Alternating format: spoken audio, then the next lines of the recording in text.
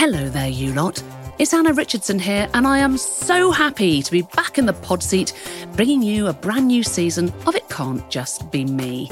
Now, for those of you who might have forgotten, let me give you a little refresher. This is the show where I find you, me, and everyone really, some answers to your burning questions. All you have to do is send me your dilemmas. You can leave them as a voice note at itcan'tjustbeme.co.uk, or you can email them to me at itcan'tjustbeme@podimo.com. I then invite the perfect guest into the studio to offer you some advice. And this week, I'm back with a bit of a bang. So this is probably not one to play while any kids are listening. Just a warning, although the episode is lighthearted, we do mention abuse and the blurring of boundaries in relationships, so be kind to yourself. If that's not something you feel good about listening to right now, then do feel free to skip this episode. So let's get into it. Welcome back to It Can't Just Be Me. Hi, Anna. Hey, Anna. Hey, Anna. Hi, Anna. Hey, Anna. Hi, Anna. Hi, Anna. Hi, Anna. It can't just be me who's really struggling with staying faithful. I definitely got menopause brain. I really want children, and he doesn't. I had feelings of jealousy. It's just all around the middle. I feel like a Teletubby. And then I hated myself for feeling that way. If you've got any advice. I would really appreciate any advice. It can't just be me. It can't just be me, right? Now, my guest today is the queen of spotting red flags, dealing with icks, and sorting the wheat from the chaff when it comes to prospective partners. It is, of course, everyone's favourite anonymous agony aunt, LalalaLetMeExplain. Many of you might know Lala as the agony aunt for OK Magazine, or perhaps you've listened to her brilliant podcast, It's Not You, It's Them, but it might be you. Or maybe you've read her book, Block, Delete, Move On. In 2018, she stepped back from her job as a social worker to focus full-time on sharing her dating knowledge and wisdom on Instagram. She says that even though she isn't officially a social worker anymore, she still feels like she is, just in a different way. So here she is, everyone. It's LalalaLetMeExplain. Oh, what an intro. Thank you. I know. Do you know, intros are weird, aren't they? Because they always make you feel a bit kind of like odd, like you're hearing an obituary. Well, I like it, but then I always feel like I need to go back to the person and be like, and Anna, you are a long-standing presenter. You know, like I feel like I have to say something nice back to the person, but thank you. I really appreciated that. It's so good to have you here. And I'm very excited about having my very first anonymous celebrity in the studio. I know you tried to get Banksy and it didn't work and I was the second best, but well, I have to here I say, am. you are the Banksy of agony aunts, so this is deeply exciting. And the obvious question, I know you've been asked a million times before, why do you choose to stay anonymous? Oh, there's just so many reasons. When I started out writing a blog, I was still a social worker with no intention of ever changing my career. And I was writing about my own personal dating stories. And so, of course, it was just obvious I needed to be anonymous. And I wasn't trying to reach any huge audience or anything. I was just writing for my own sake. But then it sort of took off and went viral. And as you mentioned, I was able to leave my career as a social worker, but I maintained my anonymity, partly because some of the stuff that I do or did in social work involved helping women to flee from really dangerous men or helping children to flee from extremely abusive parents. So I guess you kind of gather some enemies doing that kind of job. And I've got a son. He's getting older now, but when I started, he was much younger and I wanted to really protect him. And that's why, of course, we're blurring your face today as well to protect your anonymity. But no, I get that. I mean, if you want to be truly authentic and truly honest, it's very clever to say, look, I'm going to reach a massive audience of millions, but I'm choosing not to reveal my face for protection. And you've really been at the coalface, like you say, in terms of protecting other people. So you understand what threat means. So I completely respect where you're coming from. Now, you really are one of the UK's hottest agony aunts right now and protector of people. And I have a plethora of questions from listeners about parenthood, dating, kinks, and Icks that I can't wait to get your unique take on. But before we get stuck in, each week I ask my guests to share their very own It Can't Just Be Me dilemma. Now you must have loads, so give me just one. Okay, it can't just be me who thinks that dating apps have ruined dating. you and I are speaking from the same hymn sheet. I can't bear a dating app. So go on, fill me in with why you think it's ruined dating.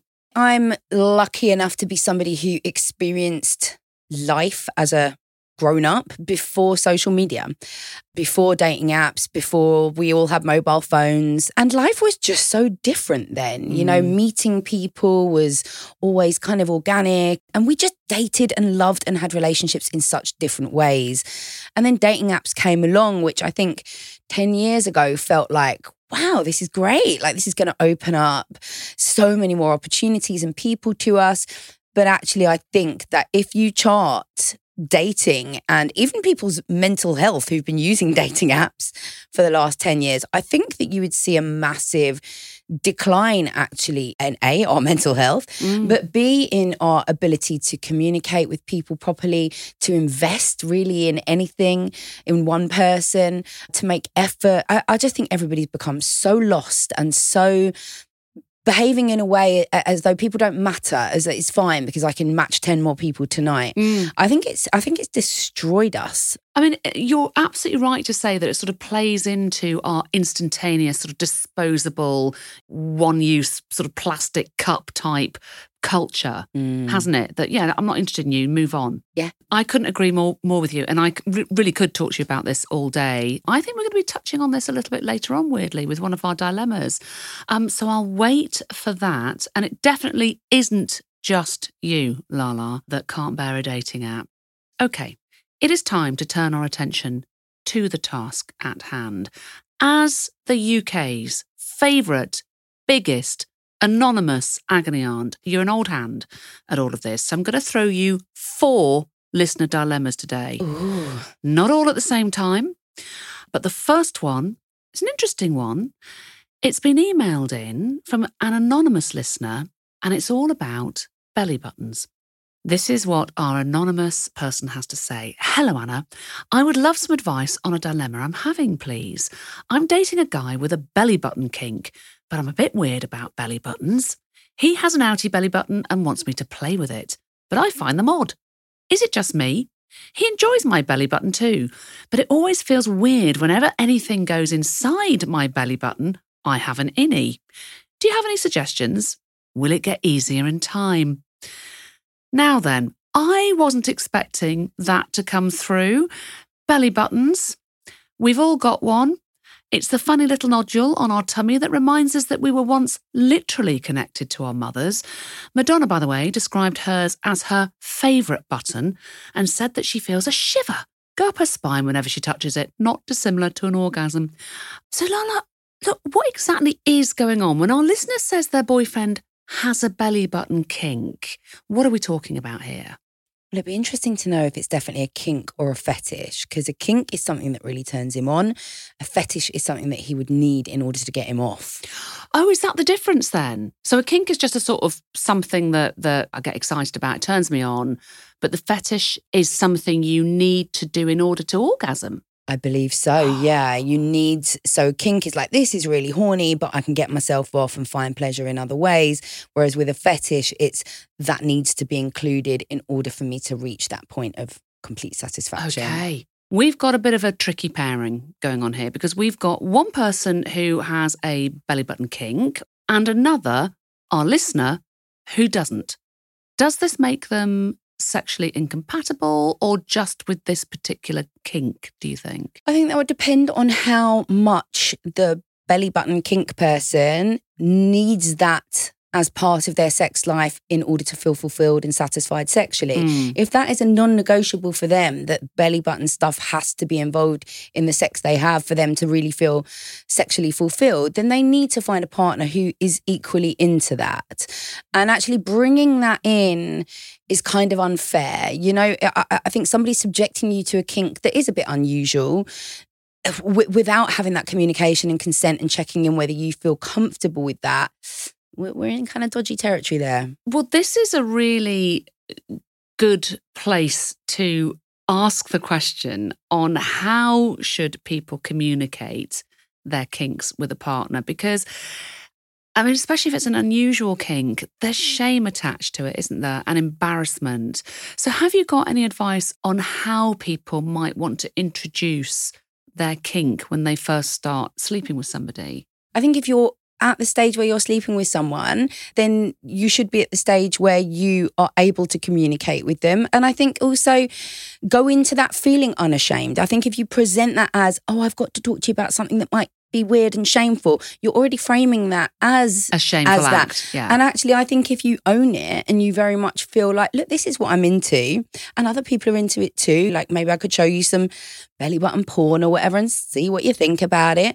But be open and be real, and also tell your partner that it's okay for them to ask questions, and that they don't need to know everything yet. And, you know, no question is a stupid question, but have those conversations, but also don't have the expectation that just because you've raised it means that they've got to be on board with it. I mean, equally, how should somebody respond and draw their boundaries around the kink or the fetish? What would you say to somebody in terms of saying, I'm okay with this, but actually I'm not okay with that? Yeah, I think it's really important in the first instance to not shame. I think we have to be really open to these things. And the reason why someone might be reluctant to bring their kink or fetish to you is because they may have experience of people going, oh, you fucking weirdo. So don't react like that. You have to avoid shaming. But also, it is really important to never compromise yourself in order to try to keep a partner. If what they tell you doesn't make you feel comfortable or something that you know that you would be turned off by, don't feel like, oh, fuck, like, well, I'm going to have to get involved with this or I'm going to lose this person. And actually, if you feel like if they're that easily lost because you won't open up your boundaries to tolerate whatever it is they like, then it really would be no loss if they went anyway.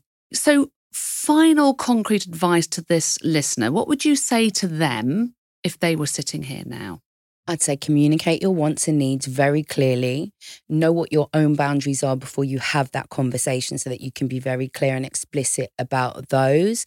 And if you have any fear or disgust or discomfort with anything that is ever happening to you in bed, then you have the absolute right to say no and to stop. And even if you have that communication about belly buttons and you think, oh, actually, maybe I'll let him do this or that, and actually halfway through you think, oh, I'm really disgusted, you can still withdraw consent at any time. Whatever you've discussed is not set in stone. The boundaries can always change. And you must have worked within your professional life, your previous professional life as a social worker, you must have worked with so many people where their boundaries have got blurred. They've sort of submitted to other people within relationships and perhaps kind of lost themselves a bit, maybe sexually or within a relationship. Oh, well, absolutely. I mean, if you're in an abusive relationship, firstly, you can't operate as a sexual being because you are in survival mode. You never know when the next problem is coming, and actually your sexual autonomy is completely taken away from you. Sex is a great way to control people, either through pregnancy or fear, rape, sexual assault. And actually, if anybody is feeling like they're in a relationship with someone where they do just have to do whatever it is that their partner wants them to do, then that is abuse, and you need to get support to see if you can get out of there. Thank you, Lala, for highlighting that. Time to move on to our next dilemma. This one is from Abby, and it's an interesting one, actually. It's all about purpose in life, and this is what she says. Hi, Anna. It can't just be me who is really struggling with sharing my daughter following the breakdown of mine and her father's relationship. We actually separated when she was 3. She is now 12, and it's only really recently that I have begun to really struggle with feelings and questions around what is my actual purpose. I sometimes don't even feel like a mum, never mind a part-time one. My daughter lives with me full-time and visits her dad every other weekend. However, she does so many extracurricular activities, I hardly see her. I am basically feeling like her taxi and financial provider, and that's about it. When she is at home, she's either in her room, on her phone, or, chatting with her friends, and I can't force her to spend time with me. I feel like I should be doing more and doing better, but she is happy, and I don't want to stop her from doing the things that she loves for me to become the bad guy. What can I do? Oh, this sort of breaks my heart. I mean, Lala, you used to work with children and families as a social worker. So this is an area that you've got a huge amount of expertise in. When you were listening to that, what was your immediate response? Oh no, this is, forget my social work. This is literally my life. Yeah. I have a 12-year-old son. I have him for 2 weeks straight and then he goes to his dad's every other weekend. And he's about to go into year 2 of high school, year 8, whatever we call it. And I'm in exactly the same position. He's absolutely obsessed with fishing. All he wants to do is wake up in the morning, take his fishing rods, go to the lake, comes back at lunchtime for a couple of sandwiches, then goes back off again, and then wants me to come pick him up in the evenings. And I'm often like, well, wouldn't you like to just go to the cinema today or go bowling? He's like, no, fuck off, Mum. I mean, he doesn't say that, but I'm sure he would if he could, because he's just got absolutely zero interest in being around me. In fact, I'm just holding him back, I think, in life. I am just there to be a maid, provide him with lodgings and food and drive him around. And I understand what she's saying because it's a drastic change. You know, you most of your child's life you spend with them clinging on to you. They want nothing more than to be around you. And actually there can be times, you know, when he was 5, 6, by the end of the 6 weeks holidays, I'd be like, I'm about to have a fucking nervous breakdown, get this kid away from me. And now it's the complete opposite. It can feel like, what the fuck's happened? Like, why doesn't my kid want to cling to me in the same way? But actually, it's normal. It's because what I would love to say to her is actually this shows that you have done your job so well, because really, ultimately, your job is to create a person who can thrive and survive in the world without you. You need to create a little independent human, and you've done it. I think actually you need to now go and find some shit to do when you're not with her. Well, I was just going to say that actually and ask that, because this sounds like sort of normal 12-year-old behaviour to me. I don't have children, but, you know, this does seem to be very, very normal, that your parents are basically taxis, aren't they? They're a sort of cafe and a taxi rolled into one. But at what point would you raise a red flag? At what point does ordinary 12-year-old behaviour become worrying behaviour, do you think?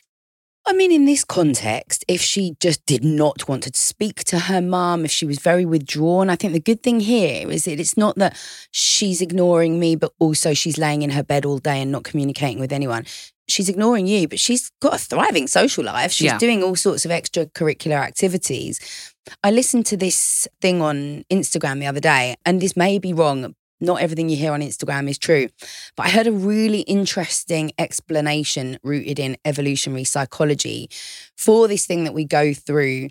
I don't know if you felt this with your parents, Anna, but I remember getting to about 12, 13 and thinking that my parents were the most embarrassing idiots in the entire world. I thought they don't know anything. I know much more than them, age 12.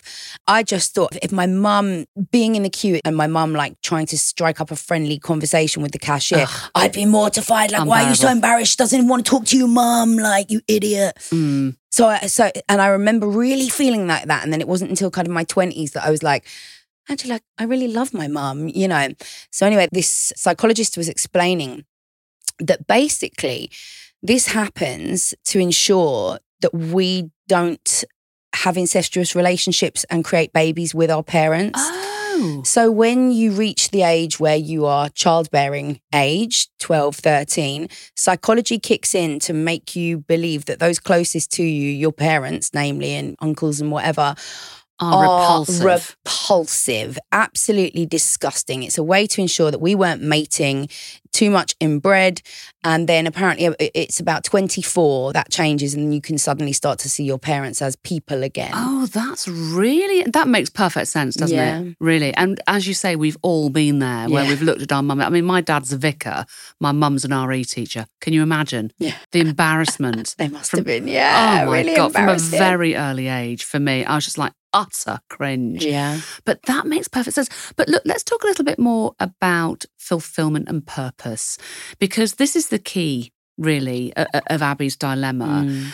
Our purpose in life is our key to fulfillment, isn't it, really? And what advice would you give Abby around perhaps maybe taking some of the focus off her daughter and being a mum and maybe finding herself a little bit more. Exactly that. In terms of your mum life, you still have a purpose, a very clear purpose, because you are that safety. You're the safe place. You're the person that your daughter knows she can go off and thrive. She can go off and make mistakes. She can go off and do her own thing. And you have created this really wonderful space for her to always come back to. So your mum role has not ended and it never will end. But it is really time to step into this new era of a bit more independence and free time for yourself. I would do some volunteering. Volunteering would be a great one because I think it would make her feel like she's giving back. She's doing something for other people. And there's loads. Age UK, I know, are always looking for befrienders, people who can go and just sit with older people and give them some company. But if you look at the Royal Voluntary Service, there's loads of opportunities for volunteering on there.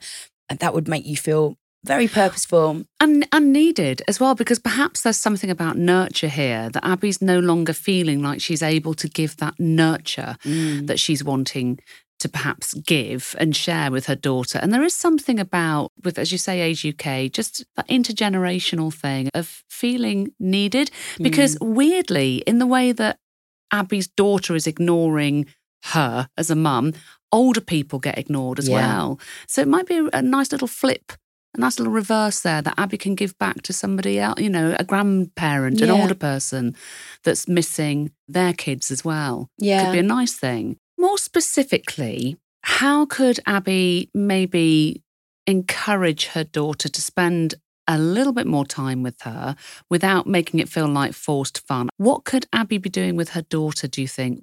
Well, I mean, I don't know what the daughter's into, but for example, so my son can take himself to the little lake, which is right by our house, and he can do that on his own. But sometimes we'll drive off together to like a much further lake that is really far out, and then me and him will sit and have the day together.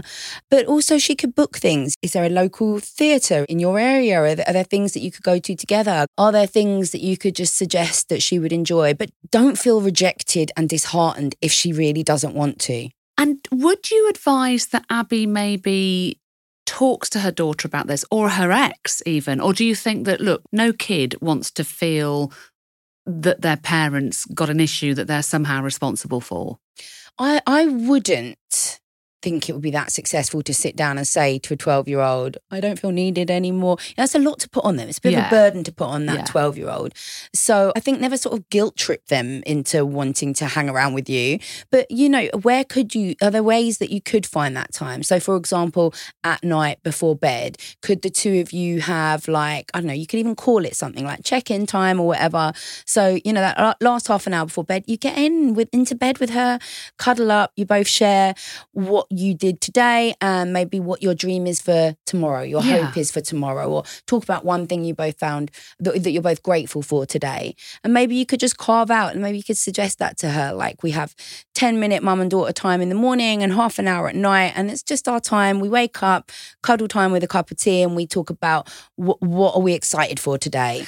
That's a nice idea, actually, because it's not too much pressure, is it, for her daughter, whilst at the same time still knowing that her mum is there for her and does still care, and that she's not just a taxi or a calf. Okay, well, look, Abby, don't worry about it. I ignored my mum for years, and I stayed in my room listening to the Smiths, which, in fairness, I still do whenever I go and see her. So just stick with it, because eventually your daughter will wake up when she's in her 20s and just realise just how lucky she is to have a mum that she loves. So I'm here with Let Me Explain, who is the host of the unbelievably good It's Not You, It's Them, But It Might Be You podcast. Fill me in, because I know you drop 3 times a week. So you are basically podding night, noon and day. But they are very short episodes, so about 15 minutes each, and each episode is something completely different. So on a Monday we deep dive into a hot topic like sex education or ADHD. On a Wednesday we answer listeners' questions in my agony aunt role, and then on a Friday I make my Instagram come alive. We do live ick reactions, is this a red flag, fuckboy replies, and all sorts of stuff to get you going into the weekend, fuckboy, girl or person free. I mean, this just sounds to me like a perfect TV show, but it's actually in your ears. Okay, so my next 2 questions are all to do with dating. I know this is an expertise of yours. The first one is short but sweet. It was emailed to us by Tony, who's looking for some advice on, you guessed it, dating apps. Here we go. Hi, Anna. I never know what to put in the bio, so I normally put a load of rubbish. Can you help? I would love to find love, as I have a lot of love to give. Now, regular listeners will know, I said it at the top of the show as well, I am not a fan of a dating app, and neither is Lala. I'm one for getting out there and connecting with somebody more naturally, or at least just getting mates to set you up. But there's no escaping it. Dating apps are a fact of life, and apparently there are over 1,400 different dating sites available in the UK. So clearly, this is a question that our single listeners are going to be very interested in. So Lala, look, we know you're not a fan either, but what should Tony put in his bio to help him meet the right person online? I don't know. And I tell you why, I don't know. I have always been very clear with people that I cannot promise to find you love. I cannot teach you the best things to say on a date or how to flirt. My work here is about, I can help you to avoid the shit ones. I can help you to avoid the bad ones. I can tell you what a red flag is. I can tell you what to look out for on dating apps. But I know that as a woman, if I was looking at a man's dating app bio, I'd want him to just be really clear about what he wanted from the dating app experience. I would want him to be clear about his interests so that I got a little bit about him. Because there's a big difference between a man who sits in his bedroom listening to the Smiths and a man who parties all night listening to So Solid or whatever. You know what I mean? So give me a flavour of which guy you are. And basically be honest, surely. Just be real and be you, but don't talk too much. So that'd be one thing I'd say. So I can tell you the don'ts. Don't put a list of the things you don't like in women. Okay, let's stick with that then. What shouldn't we be doing on an online dating app? Yeah, so your list of negatives. I mean, read my book. There is actually, Tony would benefit from my book. It is written from the perspective of a cis-het woman, but it can help a lot of people. And there is quite a bit of stuff in there about dating apps and bios and things like that. But I think one of the biggest turn-offs for women, certainly, if I see a bio from a man and it's like, don't want a woman with lip fillers, don't want a woman who shows herself, you know, oh, I don't want this, that and the other. You're already just coming with this really negative. Yes. And actually that's going to affect you because you're there like, this is what I don't want. Actually think about what you do want. Yeah. So come with some positives. Well, this is it. I mean, I kind of feel that actually, for me, what I would want to see is a genuine expression of who you are as a person. And as you say, what you actually want, but done fairly briefly. So look, let's just be really, really straightforward then with Tony, because he struggles with the bio. He normally puts a load of rubbish. So you haven't got a lot of space to do this. What are we saying he should do? Could get off the dating apps, to be honest with you. That's what I would do. Okay, get off the apps. You're right. And listen to the advice that we just gave to the other person. Do some volunteering. Join a local community group. That's where you will end up inadvertently meeting people. Do you know, I'm 100% with you. Tony, just forget all of the above. Come off the dating app. Just go out there and be your fabulous self. Go and meet somebody genuinely like you used to do in the 80s. I'm telling you, it works. It really does work. Yeah. Okay, so my next dilemma comes from Ryan, who wants some advice around giving someone the ick. Hi, Anna. So I've got a bit of a weird one here. A while ago when I was with my ex-girlfriend, me and her were away bowling. First time we'd been bowling. I'd been out with her for quite a while at this time, but I hit a few pins down and she turned around and said that my bowling style gave her the ick, which I kind of thought was quite funny at the time, but now as an ex-girlfriend, maybe not so much. So I guess any sort of advice or tips on how to avoid that in the future, that'd be great. Oh, this is marvellous. And the perfect question for you, because you are the person credited for bringing the term ick to Instagram. I mean, what exactly is the ick, would you say? And why do we get them? Oh, well, there's many different... So first of all, we have to get the ick right. Okay. And this is what pisses me off. So I didn't invent the term the ick. I think it came out off the back of Love Island, actually. But I was the first person to start doing ick stories on Instagram, and then loads of people started doing them. And what pisses me off is that a lot of people get them wrong. Now, you can call your general turn-offs an ick. So you might say, a guy scratching his balls and then sniffing his hand is a big, I've got the ick from that. I mean, of course that you is an have. ick. Of course you have. And that's a general turn off. But it gives you that same icky, repulsive feeling. So you can call that an ick. But if we're talking about the true ick is when you get a feeling of repulsion about somebody who you really did like and really did fancy for no rational reason at all. Okay. So it could just be the way they held their coffee cup and you're like... So it's a sudden thing. A sudden thing as I say, it can happen for something totally like, oh, that's fucking disgusting. Or it can happen just in these random ways. And often for women, it can be a sense of vulnerability. Like if a guy drops something and then goes, ooh, ouchie, or something, then a woman can be like,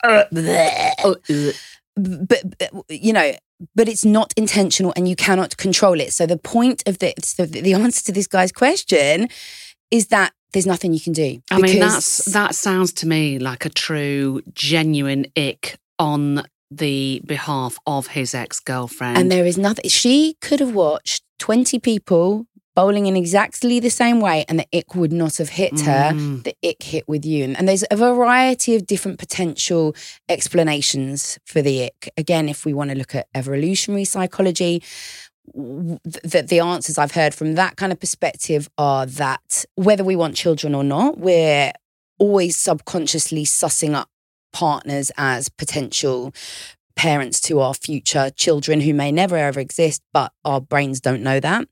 And so if we see something like a little bit clumsy or makes them look a little bit vulnerable, what our subconscious says is that person's going to drop your baby on its head. Yeah. The other explanations for it are, a lot of people who are very anxiously or disorganized attachment styles may be doing subconscious self-protection. So my brain is putting me off you or telling me that there's a reason to be off you before you reject me. Oh. So I think you're going to reject me anyway. Well, that's fine because I've already gone off him with the ick because he dropped his cup or whatever. So there's that. This is interesting. Can I tell you about my ick? Go for it. I mean, I had a situation. It was a while ago now, some time ago.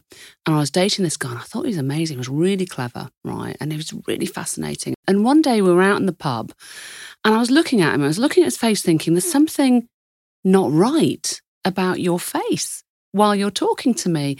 And then I realised that his teeth were moving independently of his gums.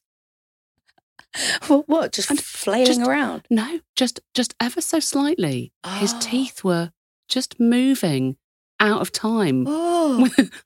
I know, with his lips. And I hadn't noticed it up until that. Can you fucking imagine? Yeah. That I'm in the middle of my half a side at my snake bite when suddenly I'm like, this guy's teeth are moving. And this is the problem because it hits you so strongly that from that point onwards, it's like you can't bear to hear them breathe or eat. I mean, and it's such a horrible thing. And the other thing that can affect it, and again, a lot of this is for cis women, is the menstrual cycle. So if you meet somebody when you're ovulating and you think, wow, you're really fucking sexy, I really like you. And then the next date that you go on with them is a couple weeks later and you're in your luteal phase, you might think, fucking hell, get away from me, you're disgusting. I don't want to mate with you. Yeah, you're gross. So I don't know what was going on with my menstrual cycle then, because up until that point, I thought it was hot. But then I was obviously in my luteal phase and realised you've got really bad bridge work. Yeah. Wow. Now, well, look, okay, so the ick is a very real thing. So if that guy is a bit of a muppet with a bowling ball, then yeah. But maybe he wasn't even a muppet. Maybe he bowled in a totally normal way. So I think what this guy needs to know is that one person's ick is another person's turn on.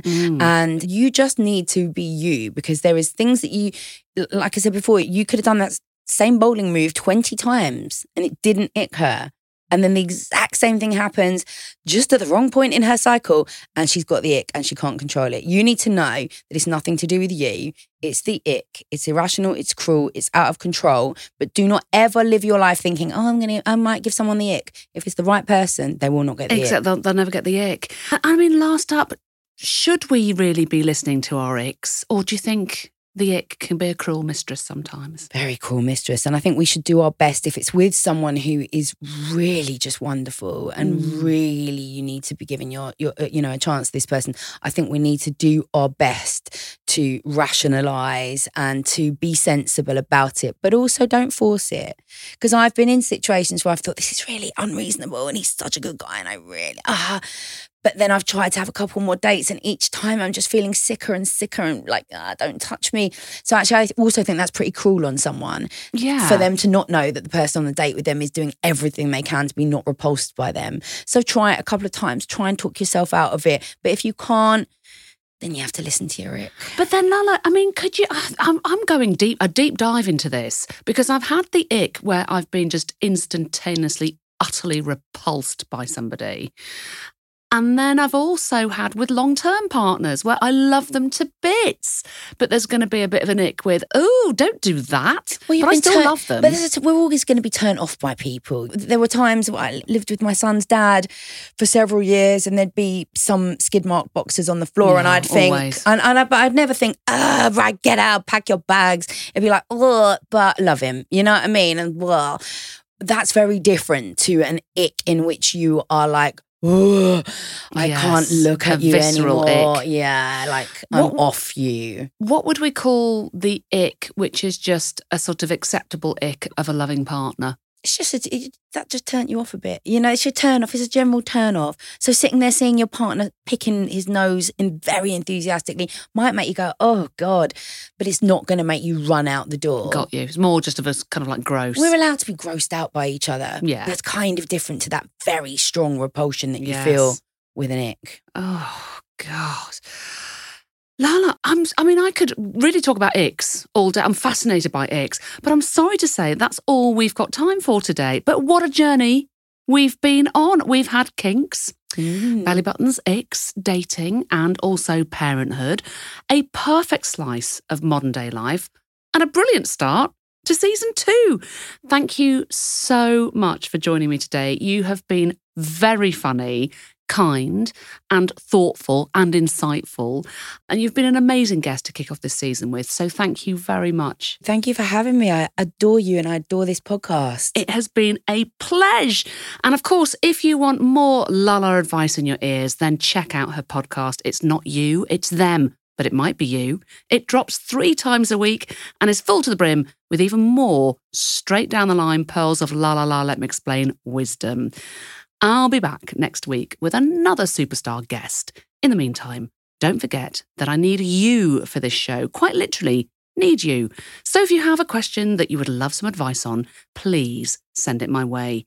You can either leave me a voice note at itcan'tjustbeme.co.uk or you can email itcan'tjustbeme@podimo.com. Remember, nothing at all is off limits, and whatever you're dealing with, it really isn't just you. From Podimo and Mags, this has been It Can't Just Be Me, hosted by me, Anna Richardson. The producers are Laura Williams and Christy Calloway-Gale. The executive producer for Mags is James Norman Fife, and the executive producers for Podimo are Jake Chudnow and Matt White. The editor is Palama Kaufman. Don't forget to follow the show, or for early access to episodes and to listen ad-free, subscribe to Podimo UK on Apple Podcasts.